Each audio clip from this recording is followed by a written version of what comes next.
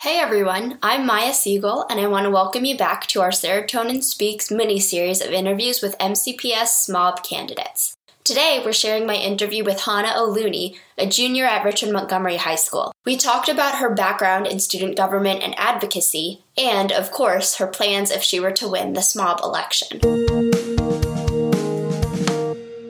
When did you first get into student leadership? Were you in SGA or stuff like that? Yeah, I definitely started in SGA. I actually got involved for the first time as just a class delegate in 6th grade at Roberto Clemente Middle School in Germantown. And I was really interested in not just, putting together events and making my school a more fun place to be, but also really became interested and invested in educational equity.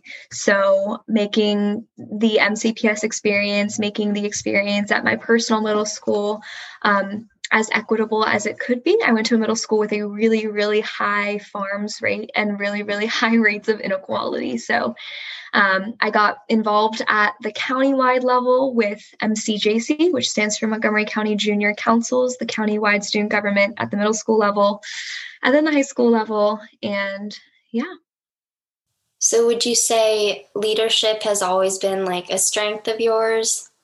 I don't know if I would say leadership necessarily, but I've definitely always been the kind of person who, if something is clearly wrong, if there's something that I think could be improved, I've always been a very vocal person. And I come from a lot of privilege in that, I have time and I have the resources in order to be able to get that message across. So I spend a lot of time traveling to Rockville and to MCPS central offices and the county council. It takes me about an hour to get there because I live up in Up County. But yeah, I don't know if it's necessarily been leadership, but I've definitely always been a very outspoken person.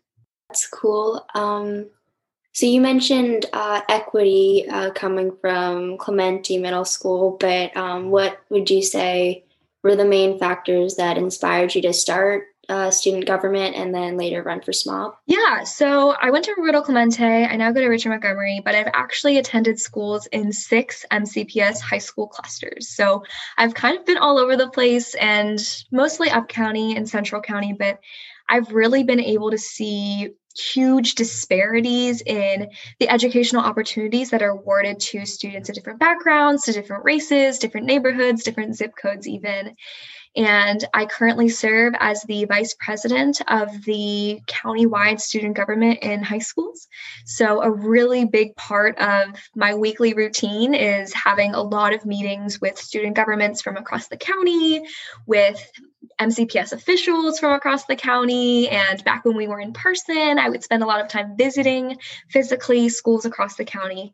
And through that, I think I've gotten a really unique vision perspective on the county because I think I've really been able to see the vast disparities between, the DCC versus BCC high school and Central County versus Up County. And, a person's experience in one part of the county is very different than another student's experience in another part of the county. And I think I'm running for SMOB. I know I'm running for SMOB because I don't believe that a student's zip code in Montgomery County should determine the educational opportunities and programs that they have access to.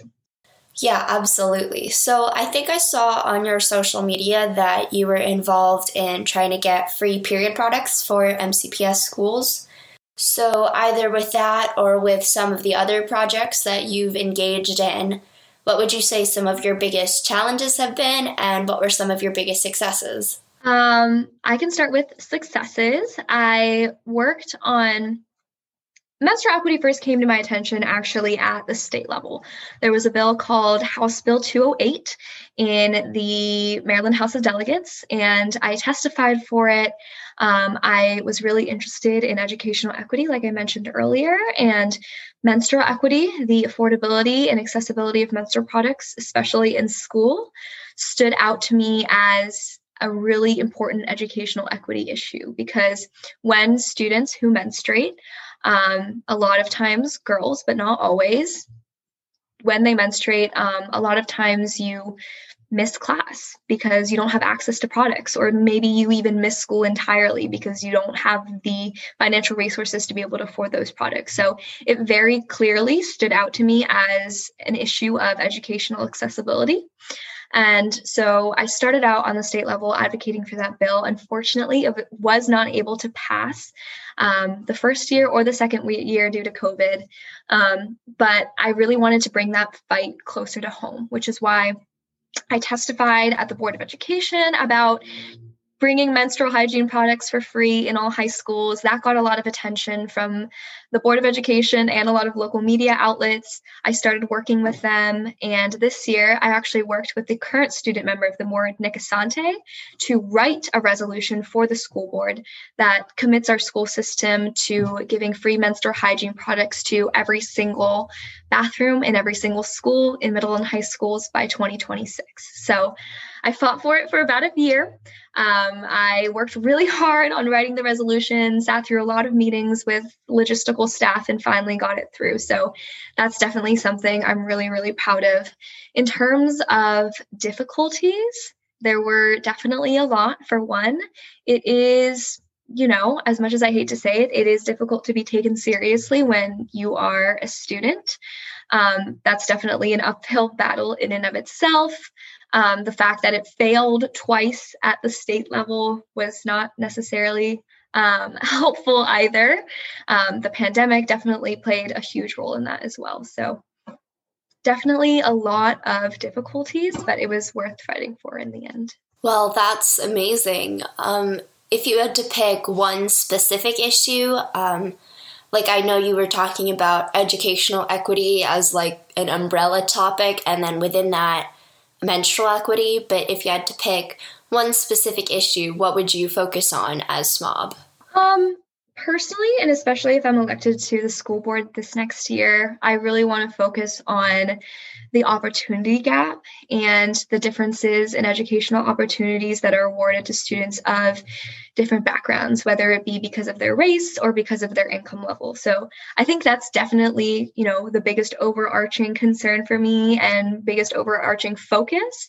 And that has a lot of different components in it. One of them being menstrual equity, one of them being accessibility to different resources, but that's definitely my main focus. Okay, awesome. And would you say it's important to you because of the disparities that you've personally seen or experienced having gone to so many different schools in different parts of the county? Definitely. I mentioned earlier that, I've been to school I've been going to MCPS schools since I was in kindergarten, and throughout that process, I've been to schools in 6 high school clusters. So that's out of, 25 schools in MCPS. So I've definitely been able to experience, I think, a wider range than most students in our system. But also my experiences, again, in the countywide student government, meeting with students from all across the county, specifically to talk about educational equity and access issues, I definitely have been able to see it firsthand. Okay, awesome. Do you think being in student leadership has helped you grow as a person in terms of self-confidence or a sense of engagement or anything along those lines? Yeah, it's definitely helped me grow. For one, it's just exposed me to such a plethora of diverse perspectives.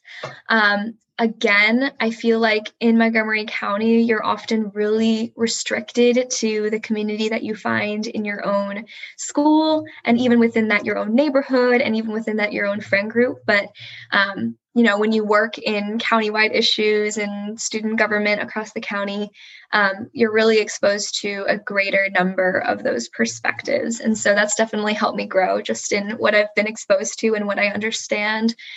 It's also been a really great learning experience for me in terms of understanding how public policy is created at local levels of government. So I've really been focused on the Montgomery County Board of Education and County Council these past couple of years, as well as the state level.